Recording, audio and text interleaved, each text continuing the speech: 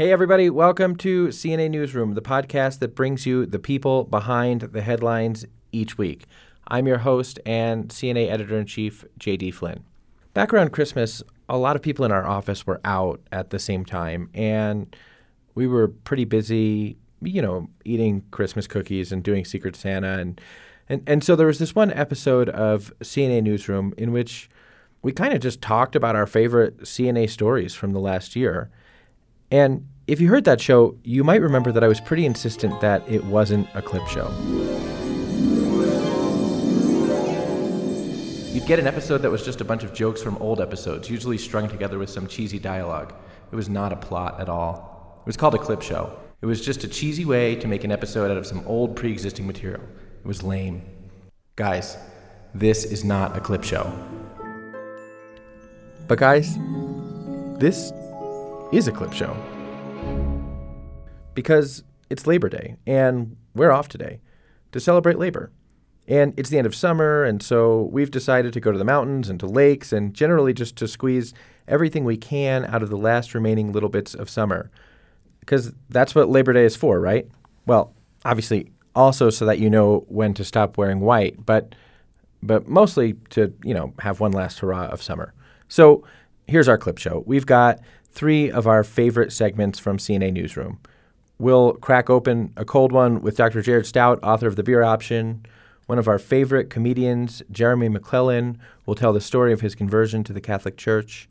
And then we'll tell you a story, a cool story, and kind of a good story for Labor Day. It's a story about St. Joseph and a set of stairs that he maybe built in the 19th century. Stay with us.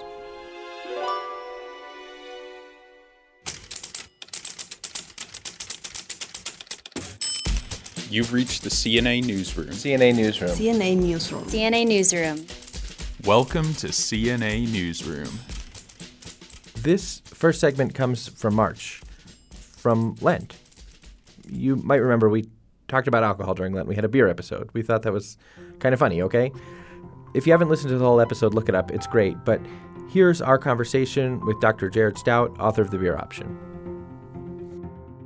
With us right now is a friend of the show, a friend of CNA, really, the director of formation at the Archdiocese of Denver, a theologian who teaches. You teach at the Augustine Institute in Denver, and the author of a recent book called The Beer Option. So we are at the bar downstairs from our office, Tabletop Tap in Englewood, with Dr. Jared Stout, the author of The Beer Option, to talk about your book. Jared, thanks so much for being here. Yeah, thanks for having me. So what is The Beer Option? Well, I'm building on the title, The Benedict Option, the book by Rod Dreher, because the Benedictines not only inspire us about Catholic culture in general and how to live the faith intentionally in the modern world, but they're also the greatest brewers in history. The Benedictines really invented beer as we know it today. They perfected the modern brewing process, and they also were the first ones to use hops in beer in the 700s in northern France. Why was beer such a part of their monastic life, and why is there a correlation, it sounds like, between beer and the development of Catholic culture? Well, they really needed it to survive. Once you get, above the grape line in Europe, you're not living off of wine. The water was not trustworthy, in a lot of places. Mm-hmm. And so the monks, not only did they brew for their own consumption, but they also used beer for, the pilgrims, for the sick, and just the local population. So it was really a key economic ingredient of the success of the monasteries. So, Jared, I like a high life when I get home from work as much as the next guy, I suppose. I won't hold that against you. But I'm not really, there are people who really know a lot about beer and craft beer, and part of the suggestion of your book is that understanding kind of the development and history of beer gives us some insight even to the spiritual life and into the Christian community. Is that right? Yeah, I think in part because we see beer as part of the work of the monks, and then we can really understand how we're called to be producers of culture. We're supposed to be craftsmen ourselves, going back to the commands that God gave us to subdue the earth and to till and care for the garden. And so the monks are still the best brewers in the world today. and we think especially the Belgian Trappist. But this is really spreading throughout the rest of the world as well as more monks are going back to it. So we kind of see what the monks are doing and saying, well, maybe we need to be producers more today as well. So that doesn't necessarily mean that all of us will be brewing beer, but what's the takeaway in terms of our own life? What does it mean to be producers in terms of our family life and our Catholic identity? Yeah, that we're called to be co-creators with God. That he really kind of left creation incomplete in a way, and he said, I want you to participate in this. I want you to exercise your creativity. And I think as everything has become, so centralized in our culture, the mass state, mass economics, really needed to get back to the local community, local economics, and even home economics to say we can and should make things ourselves in our own family. This strikes me as a place where there's sort of an entry point for Catholics in just something that's an emerging trend in culture, right? I mean, there's this real desire for like artisanal everything, right? And micro brews and sort of this desire for a sense of authenticity with regard to the things that we consume. And it sounds like you're saying that's a facet of Catholic culture in some ways. So maybe it's even a point of evangelization. I think so. I mean, when you crack open a beer, with friends, the conversation flows. Maybe people tell me that even they have like a beer ministry where if they want to talk about something serious with another guy, it's like that's acceptable over a beer, whereas it might not be otherwise. And of course, we have movements like Theology on Tap. So beer definitely is a way to evangelize and bring people together. And I would say even more than that, as we look into the microbrews, yes, okay, there can be beer snobs. But on the other hand, being able to really appreciate something that's very high quality and well crafted and has a much more complex, flavor and aroma, that is more cultural, and I think it can lift up our sensibilities in a flat culture. Sure. Yeah, that's a very good point. Thanks. So we're not just going to talk about beer.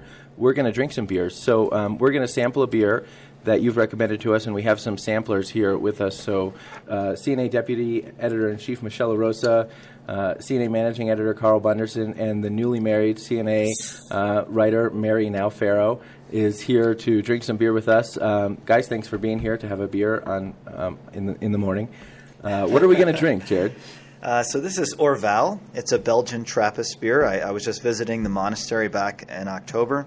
And the reason I recommended this beer is it's very unique. It's a strong Belgian ale, but one of the distinctive elements of it is that they use just the local wild yeast and their secondary fermentation. Oh, really? It's like a sourdough kind of. It is, yeah. It'll have some of that character. I mean, it's not a very sour beer. I mean, it has a little bit of that, but you'll see it's just very unique in its flavor. So, Jared, we're going to pour some beer now. Give us some tips for the perfect pour. Well, some people say, you actually don't want to avoid the foam. Like, let it come out, that really opens up the beer. Just pour it. You don't want to get crazy and have it spill everywhere because a lot of these stronger beers, can produce a lot of foam.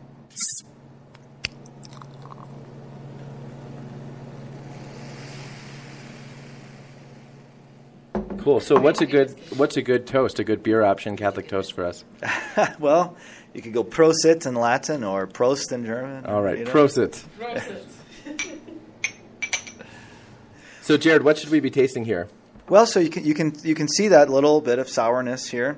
Mm-hmm. Some people actually say that it has a soapy quality. I know that that's not something that may make everyone rush out to want to buy it, but I find it to be very complex, flavor. And I think, even as somewhat beguiling in the sense, like, what is that flavor exactly? It's I was very just unique. feeling beguiled by it, actually, so I'm glad it wasn't the only one. Exactly beguiled. It's kind of citrusy, too. Like, it's got like a light citrusy, bubbly flavor to it, but that's kind of like you said, that's not all. It's more complex than that. It's not like a summer shandy or anything, but there are like definite hints of citrus and. Yeah, I like this. It's surprisingly light for a Belgian, which is a nice change from what I might have thought. So the beer option is one way that people can learn more about beer and Catholic culture, but if somebody wanted to get started knowing about beer or enjoying it in a Catholic way, what would you recommend? Well, get some friends together and have a tasting. So in addition to Orval, some of the other famous Belgian Trappists are Chimay, Rochefort, Westmalle. But, there's a good website, Monastery Greetings, which has a number of other Trappist beers, including the new American Trappist, Spencer from Massachusetts. Oh, wow. Also, the Trappist in Rome at Tre Fontani and they use eucalyptus in their beer. Really? Wow. And I really recommend Bira Nursia as well from the monks in Norcia. There's a lot of American monks there, and they are brewing great beer. Is it hard to get? They have their own website. Cool. So biranursia.com, and you can just buy it right there. Well, Jared, thank you so much for being here with us on CNA Newsroom. We'll pour one out in your honor. Where does pouring one out come from? So there used to be libations that were literally poured out onto the ground in honor of the gods, but this was actually in the Old Testament as well. There was a drink offering of shakar, which was a barley-based drink, so you could translate that beer, even though we usually translate that strong drink in English. They would pour out, a drink offering in honor of God. Wow. Well, we will toast you, Jared, and pour one out for the Lord. And thank you for being with us. My pleasure. We'll be right back. Hi there. I'm Ed Condon, DC editor for the Catholic News Agency. I don't like a lot of things.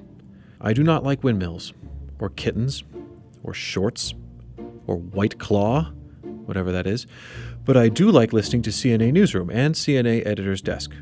Every Friday on Editor's Desk, you can hear me and the other CNA editors take a longer look at some of the stories that made the news this week as we break down the context behind the headlines, all while JD rings bells at us as we try and talk.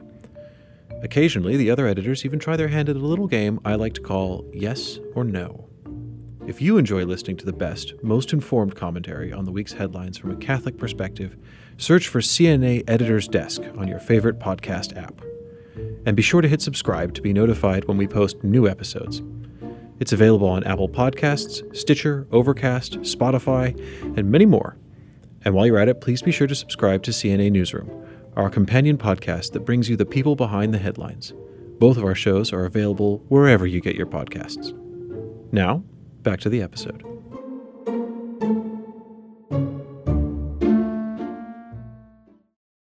Our next segment is from episode 15, A Nun, a Comic, and an Iranian Walk into the Church. We did this episode way back in February. Guys, it's a great episode. Look it up if you haven't heard it already.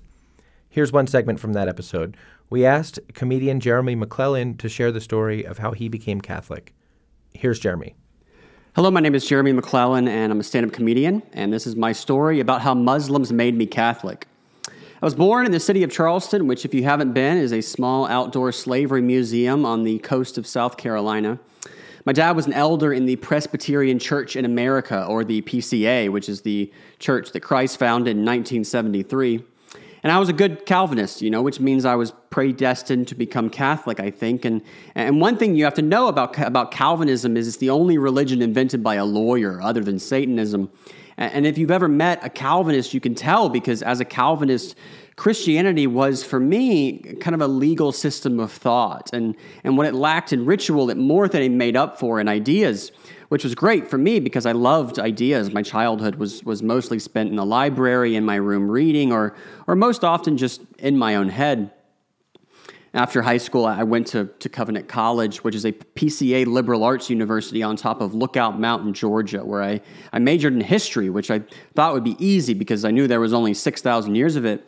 But I also studied church history, which again I thought would be easy because there was only 500 years of it. Christianity having started in Germany in the year 1500. But I found out, unfortunately, there was stuff before that. I read Mr. Thomas Aquinas and was very upset to find out he was Catholic. And then I read Mr. Augustine, who also turned out to be Catholic. And then I read all of the church uncles who were, again, Catholic. And then the whole time I was very upset that Jesus' clearly Protestant disciples had written the Bible in a way that anyone could interpret, and then nobody interpreted it correctly for 1,500 years. I then proceeded to devour any Catholic material I could smuggle past the Protestant censors and became very interested in the work of Stanley Hauerwas and Alistair McIntyre and Richard John Newhouse and all the writings of Pope Benedict and John Paul II and I became convinced on an intellectual level that Catholicism was true, which is a very Protestant reason to become Catholic, right? Because my faith at the time still remained an abstraction. After all, I didn't know any Catholics, nor was I involved in any way in the praxis of Catholic life. And so after college, I thought, man, I really got to find some Catholics. And so I moved to Chicago, where I began living in a l'Arche, which is an international network of communities started by Jean Vanier, where people with and without intellectual disabilities live together. They're very beautiful things, and you read about them, and they just sound so amazing. And so, before I went, I was so excited, and my hopes were so high. And then when I got there, I discovered, unfortunately, that this perfect Catholic community was far from perfect. In fact, it was full of Catholics, which it turns out is a very horrible thing to discover about a community. And so during the 3 years I spent at l'Arche, I ended up coming face to face with not just the brokenness of the Catholic Church and Catholics in the world, but my own brokenness as well. And near the end, I fell in love with a girl, and after we broke up, I slipped into a very long and deep depression. I was unable to do my work, and ultimately I couldn't take it anymore, and they couldn't take me either, so I left. And I remember driving back home in 2010 in my parents' minivan and realizing that I had gone to Chicago to find my faith and ended up losing it instead. And so I entered what is, in hindsight, the darkest period of my life. I was an alcoholic. I did drugs. I thought about suicide. And so like a lot of people whose lives are falling apart, I started doing stand-up comedy. And it's not an exaggeration to say that if I hadn't found comedy, I would probably be dead, or worse, still a Protestant. Because comedy became, for me, like a way of taking all of my inner chaos and processing it into an artistic expression that could connect with others, which, if you haven't been in that position, you have no idea how miraculous it truly is to dig down deep into your own loneliness and find something that other people enjoy, right? Like, that's just such a miracle when it happens, and it turns out I was good at it. I became a very quick success, and amazingly, people actually wanted to hear what I had to say. It was during this time that I also met my wife, Stephanie, who was a very lapsed Catholic.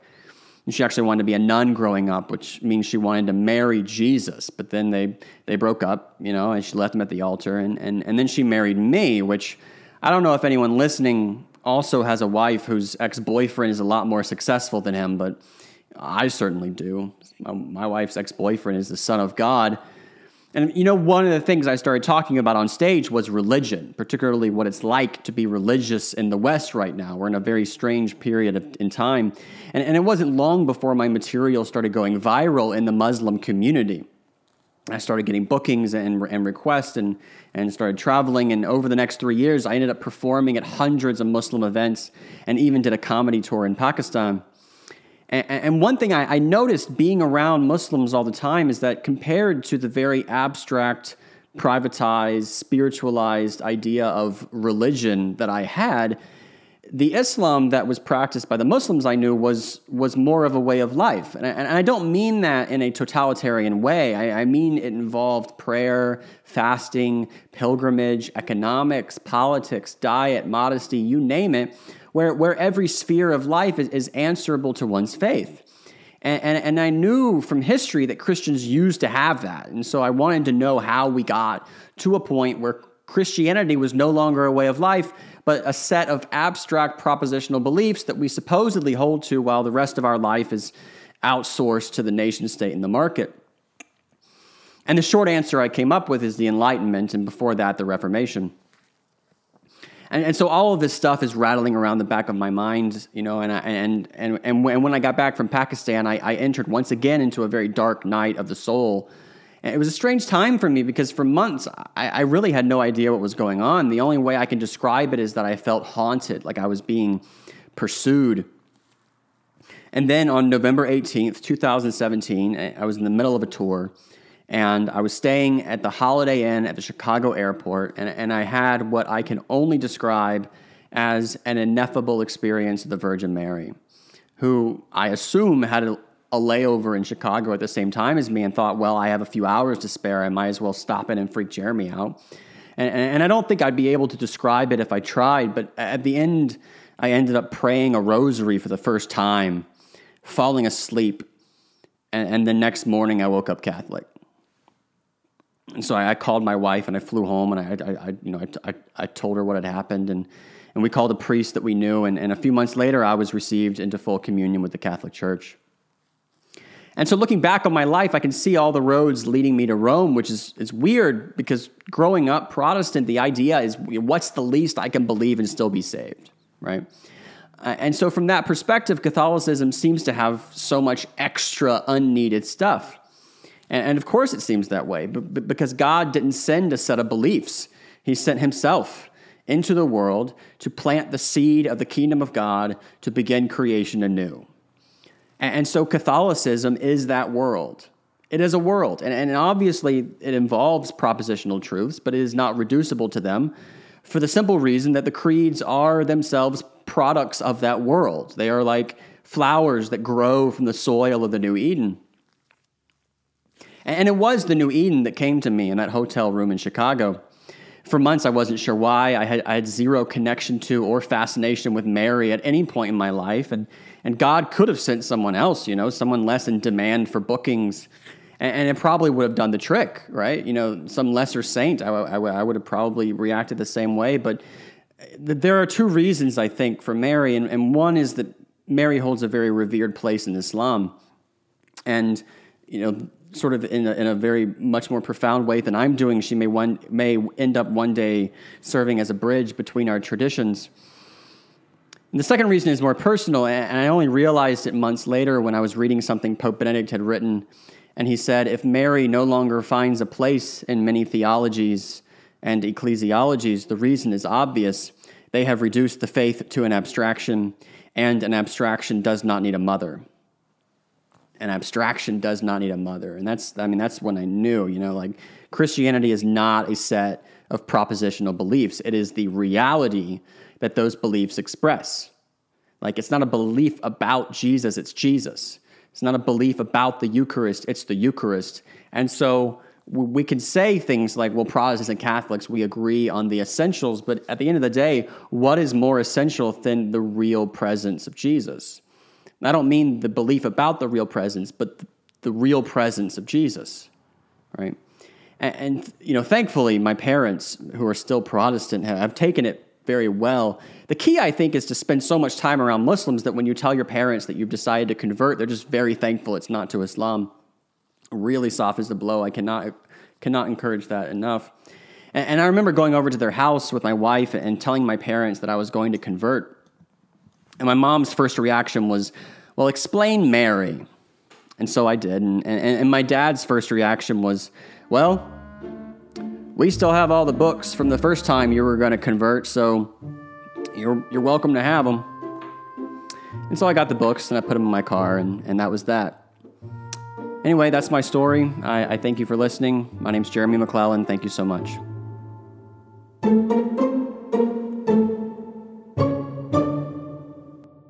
Guys, to cap things off, we wanted to bring you one of our favorite segments from CNA Newsroom, the mystery of the stairs of St. Joseph in the Loretto Chapel in Santa Fe, New Mexico. This segment is from May. Our producer, Jonah McKeown, has the story.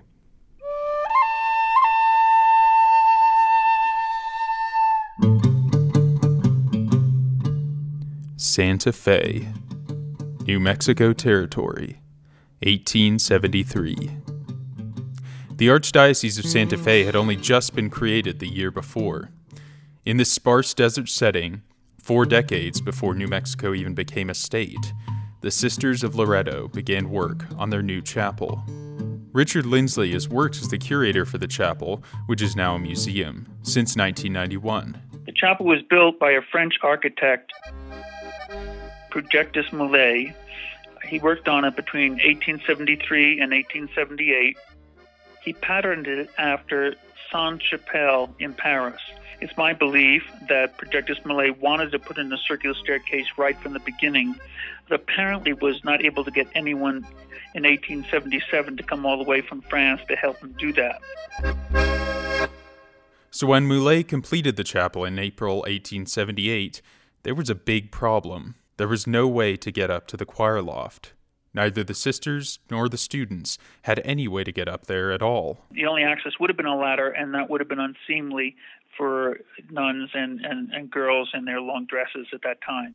To make matters worse, Millet, the architect, very soon after, died. He was apparently a very temperamental man, so apparently no one bugged him about the lack of a staircase before his death. The sisters asked the local carpenters to go ahead and build one, but the local carpenters failed. They did not know how to do it. So the sisters tried a different tactic, a novena to St. Joseph. After all, he was the saint to whom the chapel was dedicated. Maybe he could help. On the last day of the novena, this man rides in off the desert on a donkey, which is unheard of, really, and offered to build a staircase. Well, they took it as an answer to their prayer, so they hired him on the spot. The stranger was very reclusive and insisted on being left alone when working on the new staircase. This he did for 3 months, and then vanished without being paid. What the master craftsman left behind: breathtaking. A 20-foot high wooden spiral staircase that completes 2 360-degree turns. There are 33 steps to the top. And the sisters thought the 33 steps were reminiscent of the fact of our Lord Jesus living 33 years. Most notably, it lacks a central column, a feature of most spiral staircases, and thus can make you do a double take as you try to figure out how this thing is standing at all, especially nearly 150 years after its construction. This led the sisters to believe that the mysterious carpenter was none other than St. Joseph himself. So that's the story. But is it really a miracle, or just a cool piece of woodworking? The staircase is made from at least 94 pieces of wood, held together with wooden pegs, no nails or glue. And it's flexible, so it can take a surprising amount of weight. I've worked here 42 years. Only twice did engineers tell me that they understood it. All the others have said to me they were baffled, or they're amazed, or they gave theories, but nothing conclusive. The physics of the structure are so baffling, a physicist even wrote a scientific paper about the staircase. Dr. David Tominek. That's me, yes? And yeah, I talked to him too. I was intrigued by the staircase and also by the statement that apparently no engineer could understand the stability of the staircase.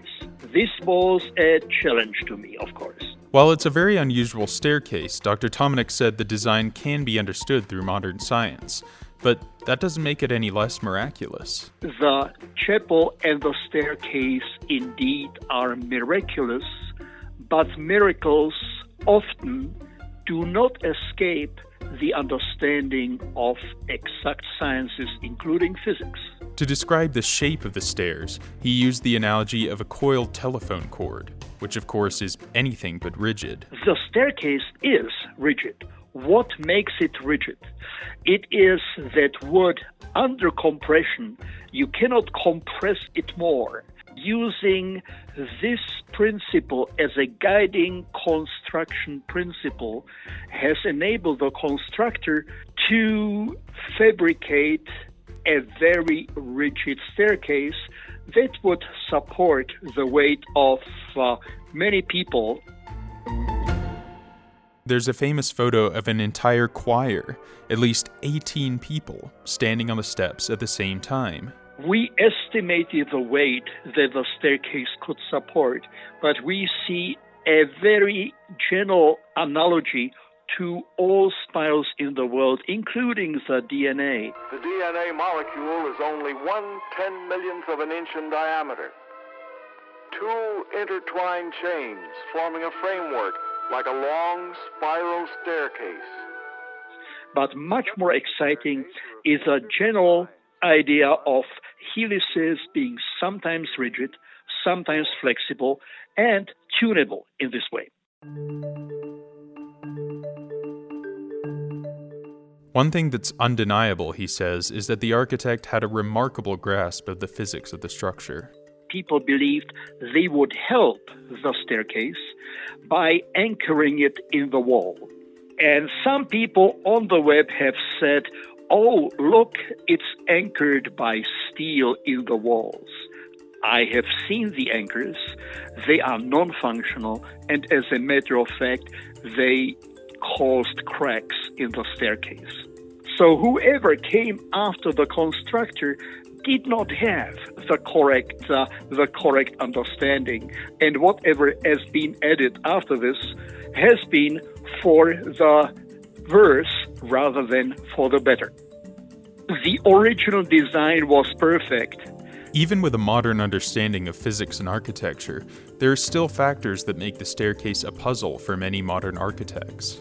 I would look to my structural engineer and say, okay, what's your idea? At this point, I don't know. Gayla Bechtel is an award-winning architect based in Santa Fe. How do you make a stair like that that's that tall and has that many turns and it's that thin? It's very small. It's great to see the ingenuity that exists in the world and existed in the world, and so I guess we can take hope that there's a way to do it. You just have to find the way. But there's a way to do it because somebody did it, without a whole lot of tools. There's another mystery related to its construction too: the wood. The sisters went to the only lumberyard in town to at least pay for the materials. And the lumberyard said that the man never got any materials from them at all. And there's no record of anyone in Santa Fe ever saying that they saw him bringing materials into the chapel. The sisters certainly didn't know where it came from. So I gave a core sample of the wood to a U.S. naval scientist. He researched the wood I gave him for 15 months, and he determined it to be a form of Picea spruce. But he told me that's a softwood, and the cell structure in this wood was so dense, tight, and square that it gave it the strength of a hardwood. He said to me the closest he found to it was a tree that grows only in Alaska. And then, to his surprise, he said this wood did not match up with any other Picea spruce like it on Earth. The wooden construction gives the stairs some flexibility, which actually helps with its strength. In 1887, to correct what they thought was a weakness, they added a pin against a column and 2 against the wall. But all that did was add stress points to the staircase and ultimately did damage. The final mystery to mention is perhaps the most intriguing of them all: the identity of the master craftsman who built the staircase. Many throughout the years who have claimed to be the architect have been thoroughly debunked. Janice Donahue is a historian in Roswell who's explored some of the possible culprits. She told me about an interesting character named Francois Rocher, known to the locals as Frenchie. He was a bit of a recluse and built himself a stone hut on the side of a steep mountain. A historian that researched Frenchie closely said she believed he was part of a secret society of highly skilled craftsmen and artisans called the Compagnons. The way that he lived his life and how he built his house and his rock wall and everything on the side of a steep, steep mountain, he had to be an amazing craftsman or have some kind of knowledge that is beyond the normal man. I think that is just a theory, but I think it's a good theory. I think it's very possible he could have been the one that maybe he did have a purpose for coming here. Frenchie Rocher was later murdered in southern New Mexico, where he had moved. Rocher's obituary, printed in the Santa Fe, New Mexican newspaper, described him as the builder of the staircase, the Loretto Chapel. Case closed, right? You can print anything in an obituary. You can say your grandmother was the Queen of England, and they'll print it. Newspapers don't do historical research on obituaries. Plus, the Mother Superior of the nuns told her superiors that she didn't know who built the staircase. The only physical description they had of him was an elderly man with a gray beard. Not so much now, but in the old days, St. Joseph was often depicted as an elderly man out of deference for our Catholic belief in the perpetual virginity of Mary. That's why the sisters thought it was St. Joseph. I've had Protestant fundamentalists think maybe it was Jesus. I had one Jewish woman tell me she thought it was an angel.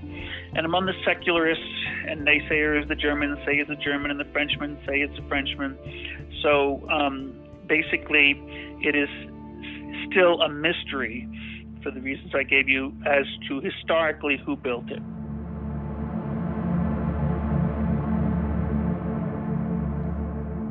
The chapel has since been deconsecrated as a Catholic church.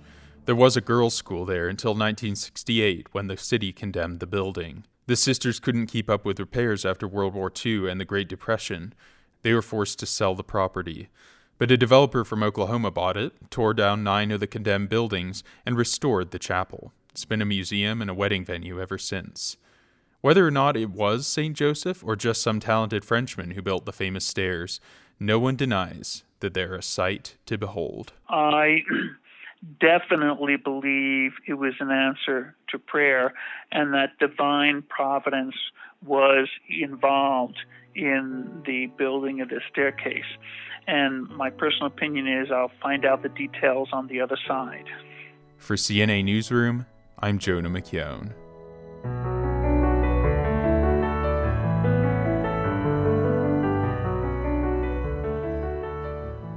Well, that's our show. Thanks for listening. Happy Labor Day. I promise we'll have a brand new episode for you next Monday, all about loneliness. Don't miss it, guys. CNA Newsroom is a production of Catholic News Agency, a service of EWTN News. We're produced and edited by Kate Vike and Jonah McKeown. Our executive producer is Kate Vike. Happy Labor Day, everyone.